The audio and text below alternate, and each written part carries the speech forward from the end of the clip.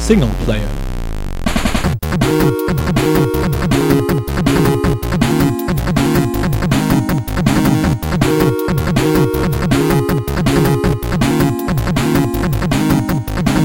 Sehr geehrte Zuhörer, hier spricht Ihr Pilot. In Kürze beginnen wir mit Folge 0. Ich bitte Sie deshalb, die Tische vor Ihnen hochzuklappen und Ihre Sitze in eine aufrechte Position zu bringen. Ladies and gentlemen, we will shortly start with episode 0. I beg you to put up your tables in front of you and get your seats in an upper position. Hey, was machst du da? Aufnehmen? Was nimmst du auf? Singleplayer, so ein Spiele-Podcast. Player oder was? Ja. Wieso heißt der so? Erstens bin ich Single. Zweitens werde ich den Podcast größtenteils alleine machen. Und drittens spiele ich bei Spielen eher den Single als den Multiplayer. Worum geht es? Naja, Spiele halt. Also wenn irgendwas Tolles Neues erscheint, kann man da zum Beispiel über die Reihe reden. Bei Halo und Assassin's Creed habe ich das zum Beispiel geplant, weil ja demnächst Halo Combat Evolved Anniversary und Assassin's Creed Revelations rauskommt. Aber auch um Metathemen, wie zum Beispiel die Killerspieldiskussion oder die Frage, ob Spiele Kunst oder Unterhaltung sind, wird es gehen. Bei den großen Themen hole ich mir dann wahrscheinlich noch jemanden dazu, weil zu zweit ist einfach besser diskutiert, aber bei so kleinen Sachen werde ich das tatsächlich alleine aufnehmen. Wie lange dauert das dann so? Keine Ahnung, denke so zwischen einer Viertel und einer halben Stunde. Mal sehen. Kann sein, dass es manches kürzer und anderes länger wird. Ich setze mir da eigentlich kein Ziel. Also vielleicht dauert ein Podcast über die Killerspieldiskussion auch mal eine Stunde oder sowas. Wir werden das dann sehen. Es gibt aber schon so viele Podcasts über Spiele. Wieso soll ich dich eigentlich hören?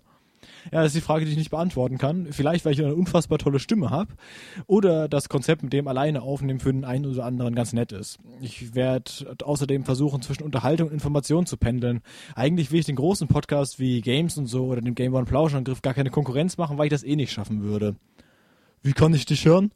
Ich werde die Folgen per RSS an iTunes schicken, wo man mich abonnieren kann, oder eben auf YouTube unter meinem Account RahukCrow. RAHUKCROW. Wieso ich das so heiße, erkläre ich in einer anderen Folge. Aber auch da sollte man mich abonnieren. Was machst du sonst so, wenn du nicht aufnimmst? Und wie heißt du eigentlich? Andreas Peter. Und in erster Linie studiere ich Wirtschaftswissenschaften in Mainz. Und ich nehme zusammen mit einem Freund alle 2 Wochen den Podcast Einschalten, Abschalten auf, den man übrigens auch bei iTunes abonnieren sollte. Wenn man dann noch mehr über mich oder meine Projekte hören möchte, hört man einfach in die 11. Folge von Einschalten, Abschalten rein. Link ist in den Shownotes, da haben wir über unsere Projekte gesprochen und was wir so in Zukunft vorhaben. Kommt das, was du jetzt hier machst, so jede Woche oder was? Nee, ich werde das ganz unregelmäßig aufnehmen, was ja aus mehreren Gründen sinnvoll ist. Erstens muss ich nicht immer die nächste Folge planen und stehe unter Druck, die rauszubringen. Und zweitens kann ich, wenn mehrere tolle Themen in einer Woche anfallen, auch mehrere Casts hintereinander rausbringen. Ah, okay. Noch Fragen? Nee, ich geh mal. Hau rein. Okay. Tschüss. So Leute, ihr habt's gehört. Ab sofort gibt's mich auf iTunes oder auf YouTube mit Singleplayer. Wer Anregungen für Folgen hat, kann mir gerne über die jeweilige Kommentarfunktion solche zukommen lassen. Ansonsten erzählt allen Freunden, Bekannten, Feinden und Leuten, die ihr auf der Straße trefft, aber noch nie gesehen habt, dass es diesen Podcast jetzt gibt. Ihr macht mich und euch dadurch ein bisschen glücklicher. Ich werde mich übrigens, was die Folgen betrifft, nicht so wirklich am Spielemarkt orientieren. Das heißt, wenn jetzt irgendein Spiel hohe Absatzzahlen schlägt, wie vermutlich Call of Duty Modern Warfare 3 oder Battlefield 3, werde ich dann nicht zwingend drüber reden, sondern eher über das, worüber ich wirklich reden möchte. Also es kann auch sein, dass ich ab und zu mal alte Spiele ausgraben werde, wie zum Beispiel Portal oder sowas, was ja nicht sonderlich alt ist, aber man immer mal wieder drüber sprechen kann. Oder halt die Half-Life-Reihe oder irgendwie sowas. Also auch über alte Themen werde ich in diesem Podcast sprechen. Ja, ich hoffe, dass es euch gefällt. Wir hören uns dann irgendwann in nächster Zeit. Ich weiß noch nicht, wann ich dazu komme, den nächsten Podcast aufzunehmen. Aber spätestens zu Halo und Assassin's Creed wird es jedenfalls was geben. Viel Spaß. Bis dahin, macht's gut.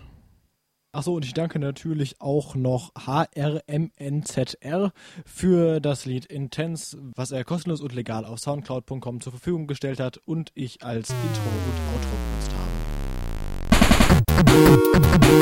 habe.